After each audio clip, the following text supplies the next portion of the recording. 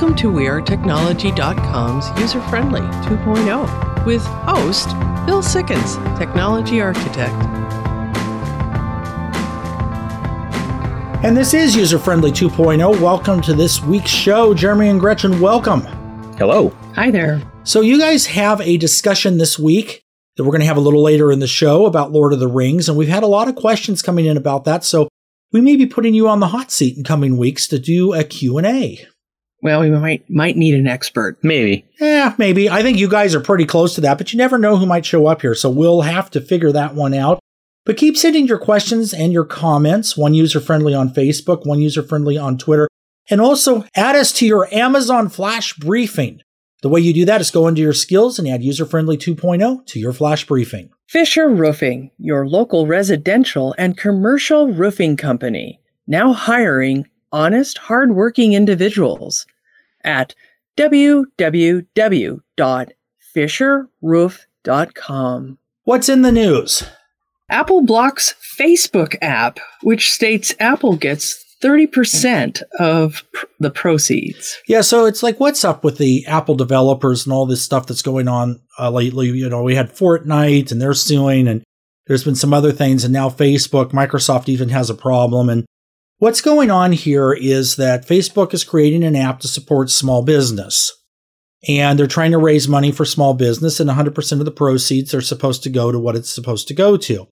The only thing is, and where Facebook and Apple seem to have bucked horns on this, is that Apple takes 30% of anything that is sold through their market.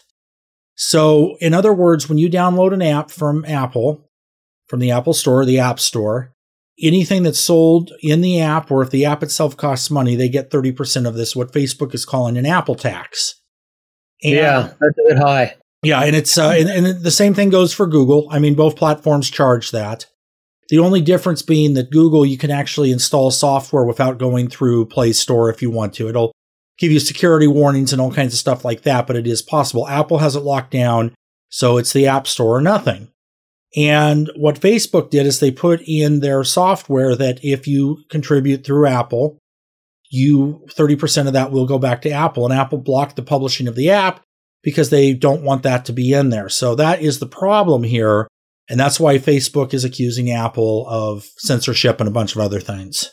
US and UK have the slowest 5G speeds of the 12 countries tested. I didn't think we had this yet. We don't. Oh, okay. We're starting to. I mean, it's in test markets and things like that right now. Aha. And this is one of those things where you can have something that is a technology and not have it necessarily work the way that it's supposed to. So 5G is faster than 4G. So for anybody that hasn't heard about any of this stuff, our cell phones currently use 4G speed for most of the newer ones, and 5G is the next generation, G being for generation. And it's supposed to allow for a much faster platform. In fact, 5G technology is being targeted to replace wired internet connections like from your cable company or fiber optic or that type of a thing. And they're able to do it. There's low latency and it does have a lot of speed. The problem is that they're standing it up not that much faster than 4G. So while it has the capability of going faster, the cell phone companies aren't using it. So what ends up happening is you have this new technology, which is great. The consumer gets their hands on it, and then it doesn't feel like it's that much better because in all reality, it's not. So for reference, US speed is about 1.8 times faster than 4G right now. And the UK is actually pretty close to that. Download speeds of 32.6 megabits per second, which is a little bit below us on 5G. But the point of it being is they're going to need to drastically ramp that up if 5G is going to do what it's supposed to do. And the other thing that gets confusing on this is it's come down that there's 3 different types of 5G. There's a broadband version and some others, and you want to be careful because when you buy a 5G device, you want to make sure that device is capable of doing all the different kinds of 5G. Otherwise, it won't be compatible on down the road with certain things. Sounds very confusing. Okay, technology backdoors requested by politicians. Yes, and as a programmer, I can understand why the security experts are saying this is a very bad idea. So of course it is. The argument in favor of this is when you have situations where the bad guys have a cell phone and the government needs to get in there to prosecute them or get information or that type of thing, the government would like a way to be able to do that. And the current way that everything's made on both Android and iPhone and even our computer platforms is to secure it. So once you lock it down with a password, there is no way, at least that's what they tell us, to be able to get in there and get to your information. Now, the problem with putting in a backdoor is it would create kind of a universal key, if you will, kind of like the maid's key at a hotel that can open every door. And if you have this, that key has every possibility of getting out into the wrong hands. So your choice here really is to have encryption and security on your device where nobody can get in, or not have it at all where everybody can get in. There isn't a middle of the road, and that's the concern that a lot of software developers and security experts have about this type of thing. The other thing I will say is that pretty much whenever they've needed to get into phones, they have been able to. There are companies that will hack them professionally and that type of thing, but I guess they would like it to be a little bit easier and consistent.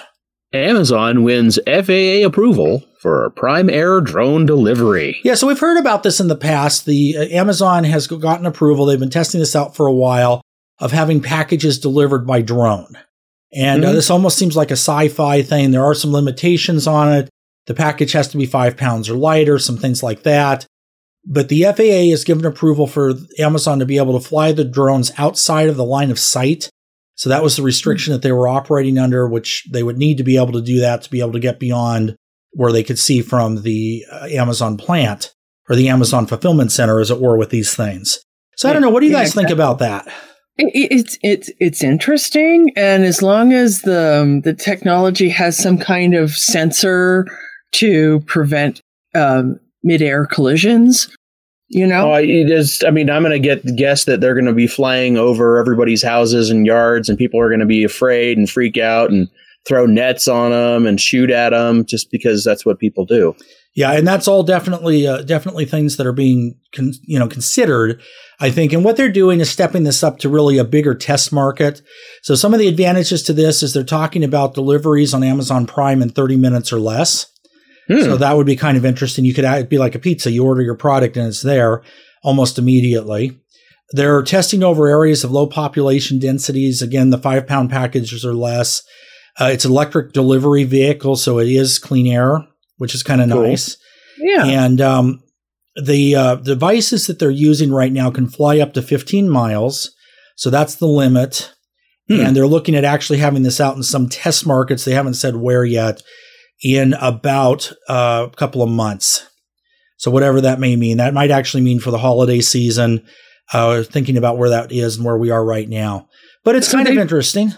So they figured out the problems with airspace. Yeah, they figured out the problems with airspace. And this is also another issue because drones have been a big deal with that. They had down in Los Angeles this week, a plane almost hit a guy flying in a jetpack over LAX. Yeah. So the whole thing with airspace is actually kind of a big deal and kind of a concern right now. And I know that the FAA is working on some new systems here because at some point there will also be flying cars. Those are being tested out. And with all of these different things, it's like I'm scared enough driving down the road with the way people drive, much less flying in the air. My goodness, it'd be like flying with a Red Baron or something. So, it just, you never know. You never know. So I think these are issues that they're working on and things that they are looking at. But as technology advances, that's a very good point.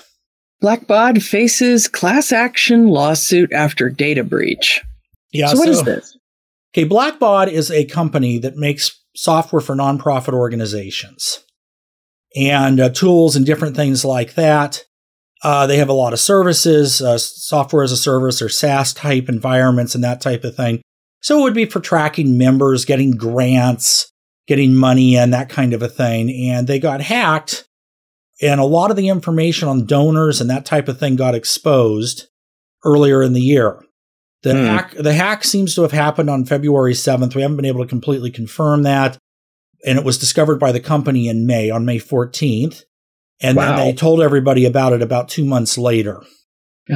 So the thing of it is, I think the biggest concern here is the type of data, because this is a little bit different. Financial data and medical data are always the biggest things that the bad actors want to get and want to get out because they can use it and sell it and that type of a thing. And donors almost certainly are people with money. So having that kind of a list, including personal information on them, could definitely be something that could be used for nefarious purposes. And that's where the concern of all of this comes from. Well, we've got a great show for you this week. We've got the discussion on Lord of the Rings coming up here. We're also going to be looking at the technology used in ghost hunting and some things that go along with producing those type of TV shows. Hey, Halloween's just around the corner. We're already in September. Time to start thinking about such things. This is User Friendly 2.0. We'll be back after the break. Have you seen him? He's from the future. He's got a really big computer. And he uses it every day. And he uses it in every way. What's he use it for? You know I'm not that sure because it uses future technology. Welcome back. This is User Friendly 2.0. Today we are going to have another segment on our ongoing Lord of the Rings book reviews that we've been doing for a little while. I believe this is our third one. Yeah. And I kind of think of more of them as discussions than book reviews because I think there are certain standards for like reviews, and we're just talking about this stuff. Yeah, so we have no standards here. No, Yeah, no standards. All right, so our There's a discussion standard. here. It's just, the flag. Yeah. So, Right. And there you are. Okay, so I'm just cruising along through the books, and I mean cruising at a very slow speed. And one of the things that I've noticed that you don't hear or you don't come across in the movies is the vocabulary. Mhm. And J.R.R. Tolkien had an amazing vocabulary, and I don't know if it was just him with a great vocabulary or whether it was the time period. But one of the things that I was reading through going, oh dear, what does that word mean? What is that? So we have words like sword, freshet, dell, flet, fosse, and bowl. And these are all different descriptions of different types of ways to describe land. Like what it was, a sword? Was that a sword is a green space. Yeah. A green sword was like a big chunk of grass or a field of grass, where it's not interrupted by anything. And when was the last time you heard somebody go, hey, go run over there to the sword? Yeah. Well. I will have to start now. And then flat was, I believe that was the medieval a word that meant like a flat landing space. Mm-hmm. So I thought that was kind of cool. I mean, he really, he put a lot of work into these stories. So I'm to the point where we've gone into Lothlorien, and we encounter a character named Haldir, and he's an elf, and we don't see him in the movie. So there are lots of characters and other things that when you read the books, you're going to get exposed to a lot of different stuff. The story, the travel is longer, and you run across like poetry and music that they just didn't have time to put into the movies. Right. Let's see. Also, I noticed that Boromir, he's not as he's kind of edgy and creepy in the movie, and I think they did that to maybe establish that he was somebody to be concerned about in the long run. But in the very beginning part, he doesn't give off that feeling like he's somebody to be worried about. Right. And whatever the darkness is that overtakes him from the ring or whatever it is, that happens very quickly. Not a build-up to It's not a build-up. It's not like he's been contemplating, I want the ring, the whole time. And so he just gets hit by that and freaks poor Frodo out, just like he does in the movie. And there's another section where Frodo before is that before or after? I can't remember. I wasn't reading.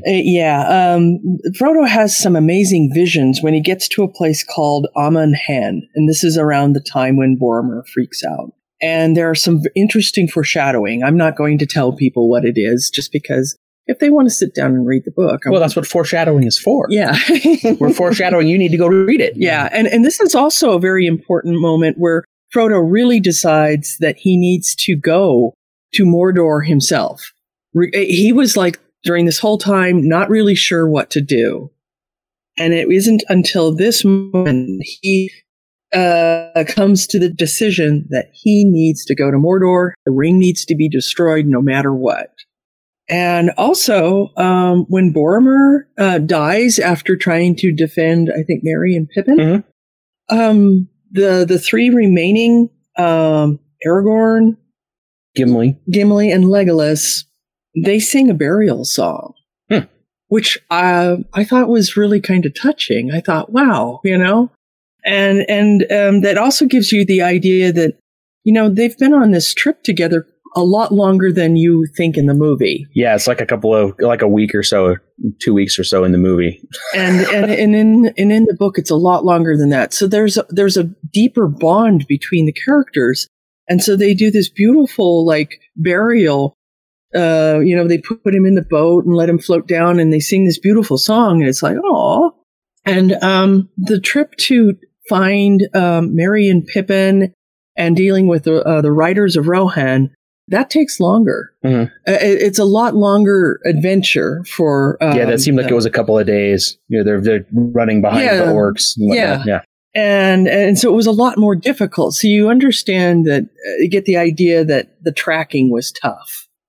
And then something else that I noticed, which I really thought was kind of pleasing, was that the movies actually lifted up lines from the books. That's always good. I mean, I was literally reading along and going, and then hearing the actor say these words. And it's like, oh, hey, they used this very line. And sometimes they don't use it in the exact same place. Mm-hmm. But it's like the Peter Jackson and his crew understood this is a very important statement, and we're going to make sure it gets in the movie. Cool. And I thought that was neat. I always like it when they do that. And then I'm to the point of Merry and Pippin reaching Fangorn. That's the dark forest. The Ents and Treebeard. Merry and Pippin are going to surprise you if you read the books. Okay. The Merry and Pippin in the movies, how would you describe them? They're kind of comic relief. Yeah. They're not necessarily as serious as everybody else. Yeah. And they don't seem to be very bright. No, not really. Yeah. In the book, they're a lot brighter. And they really do think things through. And Pippin's a lot smarter in the book than what you think. And there are some things that happen that you get impressed. And the Treebeard part is really cool. So, anybody else have anything? Read the books. Yeah, read the books. We've actually had a number of listener questions on this. So in future weeks, I'm going to put you on the hot seat and ask you. Oh, great. This is User Friendly 2.0. We'll be back after the break. Have you seen him? He's from the future. He's got a really big computer, and he uses it every day, and he uses it in every way. What's he use it for? I'm not that sure, because it uses future technology. Welcome back. This is User Friendly 2.0. This is the part of the show where we answer your questions. And in order to answer your questions, we need to know what they are. Send them to us. One User Friendly on Facebook, one User Friendly on Twitter, or give us a call, 503-766-6264, or send them to us at our website, userfriendlyshow.com. What questions do we have this week? Can voice recognition be used to write a document? Yeah, that's an interesting question, and the answer to that is voice recognition is really coming into its own. So we've seen this with smart speakers. You're starting to be able to carry on a normal conversation, but we're also seeing it in a dictation mode in most of the word processing programs we have. Word supports it, Google Docs supports it, so all of that's built into those different products. And what it is just a matter of testing or clicking on a microphone button. And they're actually taking this to a third step now, where you can be having a conversation online, like a phone call or something like that, and it's actually capable of taking dictation of that phone conversation into and including knowing who the different speakers are, labeling it accordingly, and all of that kind of stuff. So this has come a long way. It's a piece of software that's been designed early on. It came out in a product called Dragon Naturally Speaking that you would buy as a third-party standalone. There were other manufacturers, but that was the bigger one. And now they're getting to a point where it's basically just built into your word editor. Is there really a difference between SSD and regular hard drives? Are the SSDs worth the extra money? All right, so acronym alert, SSD is solid state drive. And what this is it's a new technology that has come out. It's been out for a while now, and it's meant to replace mechanical hard drives. So when you push the power button and have that spinning up sound and all that kind of stuff, that would be a mechanical hard drive. Solid states are capable of doing the same thing a mechanical would, but they are solid state memory. So there's nothing that moves, and they're made in a very similar fashion to a flash drive. So like your USB memory stick, that kind of a thing. There's a little difference in the technology, but it's the same idea. Usually are capable of larger sizes and larger storage and can boot a computer. And in my opinion, yes, they're very much worth the money. It speeds your boot up time even on a slower computer considerably. They run faster. They are able to get to information quicker.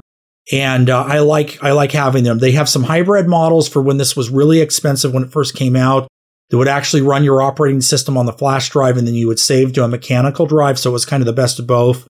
Now you can get a flash drive for under $100, or an SSD rather, for under $100.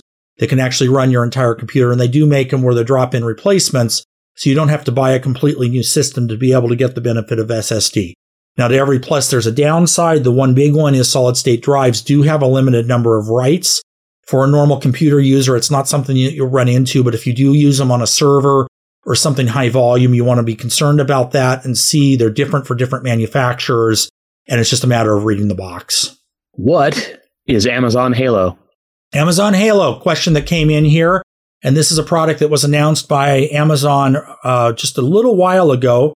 In fact, it's still on early access with them if you want to try it out. And what it is a thing like a Fitbit. So it's their own version of it, but it kind of takes it to the next level, in which case it tracks just about everything, including your sleep and other things like that current smartwatches and stuff are just starting to get into. It will analyze your sleep patterns. And then there's a whole bunch of backup software, which is typical for Amazon, where it can analyze and look at different things and be able to help you out figuring out things like distractions and all of that kind of stuff, see where you're spending your time, see where you're spending your activity. And it seems like something that's pretty decent. Now, one of the things that, in my opinion, I prefer about the Fitbit is the Fitbit has a screen. This one does not. Now, Amazon's saying that that's actually a benefit because there's less distractions from the device. So, we'll kind of see where that goes. It's immediately available in 3 colors and retailing for $64.99 on their site. Does it cost money to freeze my credit? It shouldn't, but that doesn't mean it doesn't. So, and where this question comes from is a listener who we've been talking about hacks and all of that's been going on lately, and they had their identity stolen and have been trying to deal with it and are about 8 months into having to fight that, which is never an easy battle to deal with. And they unfortunately got onto a site where they tried to charge them a lot of money to freeze their credit. All 3 of the credit reporting agencies do offer this option for free, but you have to go to each site individually and go in and register for an account, and it's a different process for each one. But it is not something that you should actually have to pay for. And if you do go with a company that does it for you and you choose that route, that's fine. But check out the company and make sure that they're not trying to rip you off either, because there's so many people out there that will do that. And I just found it was easy enough for me to go to all 3 of the providers, get in there, lock down my credit. Took me a couple of hours and it was done. This is User Friendly 2.0. We'll be back after the break. Have you seen him? He's from the future. He's got a really big computer, and he uses it every day, and he uses it in every way. What's he use it for? I'm not that sure, because it uses future. Welcome back. This is User Friendly 2.0. Steve, welcome. Hello, guys. So you've got a great interview for us today. What do we got? Well, what this interview entails is a revisiting with a guest who I had on a couple of months back, an author named Sandy Linnae, and she's actually one of my Thin Veil investigators who I'm doing the Thin Veil documentary with. She's a psychic, but something that interesting that she does is she's able to actually visit locations mentally. It's almost like an astral projection, where she's able to actually go to a location and kind of reveal some of what she sees there. And the interesting thing that we did was we did a location for an investigation that's coming up. So it should be really interesting. No, it sounds like it. And with no further ado, let's go. Roll it. Here we are, talking again, bringing back a really neat interview guest. She was on with us a couple of months back talking about some of her great books. about northern Nevada and haunted and ghostly places throughout this area. And she's also a television and radio personality here, someone who was doing some documentary work with me on ghost hunting and the paranormal called Thin Veil Investigators. Sandy Linné, welcome back to User Friendly. Oh, thank you. It's always an honor to be on the show. Well, it's always fun. And one of the things that is interesting about this trip is one of the reasons why I'm bringing you back is because I had something kind of interesting happen to me a couple of weeks back. Actually, it happened to our host, Bill. A security system at his home is tied to some infrared security cameras, and there was something triggered the security system in his house late one night, and he recorded some rather interesting video that he shared with me, and then I also shared with you and the rest of the Thin Veil group, and our jaws kind of dropped because of some of the paranormal energy that we saw being displayed and that had gotten recorded on the security system, which was, that's always fun. I mean, I love getting that stuff that I can't explain, and that it creates a new investigation, new interesting thinking, so what have you. And in reviewing this footage, it kind of led to another interesting kind of a side tangent where you've introduced me to something that you do where you actually can mentally visit places, almost like an astral projection, called remote viewing. Tell us a little bit about remote viewing and what you do with that. Well, what I do is from the comfort of my own home, I can go to any place on the earth, and I'm like physically present there, although it's just my essence is there, but I can see, touch, hear, feel, smell, and taste exactly where I'm at just by visiting with like a mind power. Okay. Now, we actually did that with the location with, Bill's old family home here, and we had you do a remote viewing. And one of the things that you did detect almost immediately, in fact, it almost blew you over, was there was a very strong, pungent, kind of musty smell to the place that you detected immediately as you were kind of going down hallways and room to room.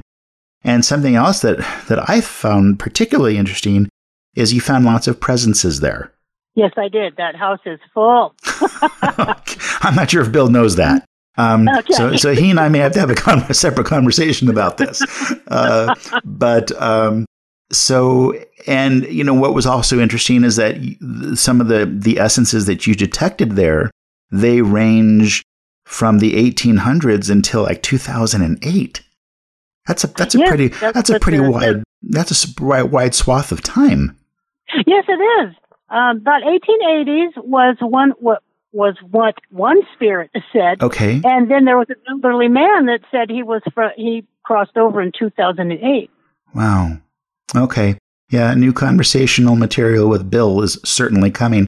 So, and I understand that this is something that you can do anywhere with a series of coordinates or a physical address location. I mean, you do this internationally. Yes, I do. I work with a filmographer and a documentary artist like yourself over in Italy, and she will send me the coordinates of a particular place, and the nanosecond that I'm done looking at that coordinate or address, if she sends me, I'm at that place. Wow. And so I, again, feel, touch, hear, smell, and I send her my findings. And then she creates a history documentary from my findings and her historical research. That's amazing. I think I'm going to have to get in touch with her because I would love to see some of the documentaries and some of the film projects that she has done based on these remote viewings that you have. So, I mean, I find this totally fascinating. Now this is something that you actually give classes on. You actually give classes on how to do remote viewing. How do those work? Well, what I do is first I have you learn about your psychic ability, and then I have you hone your psychic ability. And then that just helps you slide right on into a remote skill. Wow. And I really feel that a psychic ability and remote view skill, they just are like hand in glove. If you learn one, you can do the other. Got it. Okay. So you were telling me an interesting story about someone who was taking the class very lightly, almost being snarky, and he ended up being very much in. I guess he developed some pretty good powers where he turned himself into a believer before your class was over. Yeah, that was interesting. I like that. I've had quite a few class students that'll do that. They come in, they're very nervous. Right. When they leave, they're very happy because they've learned a new skill. Wow. Now, when you do a remote viewing session like the one we did, earlier, I can see, because we did it through a Zoom session. So I was kind of watching you through the computer, in front of your computer doing this, and I could see how it affected you. That it looks like it's something that it tends to be very mentally draining. Are there other? Now, do you ever have residual effects from a remote viewing session? Well, it takes me about 10 minutes to, quote unquote, come back to reality. Okay. And I always have to drink a glass of water because water is very healing on a spiritual, metaphysical level. Makes sense. Okay. So if someone wanted to learn about your remote viewing sessions, how do they get in touch with you? How do they become part of a class session? Well, I can only have local students because I do a lot of hands-on, and so I couldn't make a video or anything. But if you were interested in a remote view, my website, you can get a hold of me, is, my email is admin@sandyspsychicstones.com. There you go. So who knows, you may start getting some calls from people who want you to look at a place in a far, far away land. Well, Sandy, Lene, thank you so much for joining us here again on User Friendly. It's always fun catching up and very, very interesting as always. Bill, Jeremy, and Gretchen, you guys take it away. Steve, thank you. This is User Friendly 2.0. We'll be back after the break. Have you seen him? He's from the future. He's got a really big computer, and he uses it every day. And he uses it in every way. What's he use it for? You know, I'm not that sure because it uses future technology. Welcome back. Great show this week. Love Lord of the Rings. Love learning all this new stuff about it. It's, something that there are many people that have enjoyed these stories and have enjoyed the movies. And it's enough to really be able to kind of dive into to understand it. A great franchise. And I really enjoyed the discussion you guys had. Oh, thanks. Yeah. So on that topic, a lot of us are binge watching things right now. And I know that we've talked about this a little bit over the past couple of weeks, some of the new things that are dropping onto the various streaming media platforms. And there's another show that actually has been out for a while, but they're publishing new episodes, and that's The Flash. And that is on Netflix. And both of you have been watching it. Yeah, so we started watching it a long time ago, and then for some reason, something happened, and we got distracted and weren't able to come back to it. So we've been binge watching it lately. Yeah, it's fun because every now and then they do crossover episodes with the other three properties on the CW. Yeah, and we also used to watch Green Arrow. Yeah, really like that one too. But see, now they've also added Supergirl and Legends of Tomorrow, which is a whole bunch of other superheroes doing the weekly time travel episodic thing. Right. But every now and then in The Flash, they do a combined show where you have to go watch an episode of Supergirl, then an episode of Green Arrow, then an episode of Flash, and then an episode of Legends of Tomorrow. Or else the thing won't make any sense. This sounds complicated. Every now you get stuck in something and it's like, well, that doesn't make any sense. What? Oh, I got to go watch these other things. Okay, yeah, like I said. So this is a big heads up to all of the fans of these shows, or if you're new to it, you're going to need to be able to hop around once in a while. Yeah, and Wikipedia is your friend. Okay, because it lists, you can look up like the things you're watching, and it'll say this is going to happen and this is going to happen. But this episode, you also have to watch this and that, and you're like, oh, okay, this is part 3, so you got to go find something else. Like, oh, okay, cool. Luckily, it's all on Netflix. Yeah, actually, that's been fun. That's good. I was going to be my question if they're all on the same platform or if you have to jump around from that too. No, they're all on the same platform, which really makes it a lot easier. Yeah, and they're all DC properties. They all came from the comic book, so I know that guy and this guy, and he came from over here and he came from over there, and that's that, and this is the backstory on that guy and that guy. So it's been fun. Yeah, it has been fun. And I think a lot of the actors, they look like they're enjoying themselves. They do. So no, that sounds absolutely great. And I'll tell you what, I don't know about you, but it's starting to become almost an issue to have all of these different streaming media platforms. It's like you have to have different apps and subscribe to different things. So in the upcoming weeks, we're going to be talking about a new product called Kaleidoscope.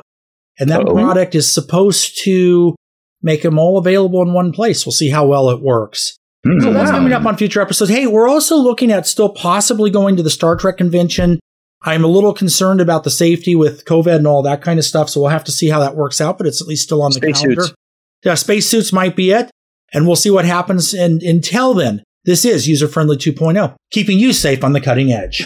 User Friendly 2.0 is copyright 2020 User Friendly Media Group, Inc. The views and opinions expressed in this show are those of the host and not necessarily User Friendly Media Group, Inc. or this station. Music licensing by BMI. Hosting provided by wearetechnology.com. Podcast available at theanswerportland.com or userfriendlyshow.com.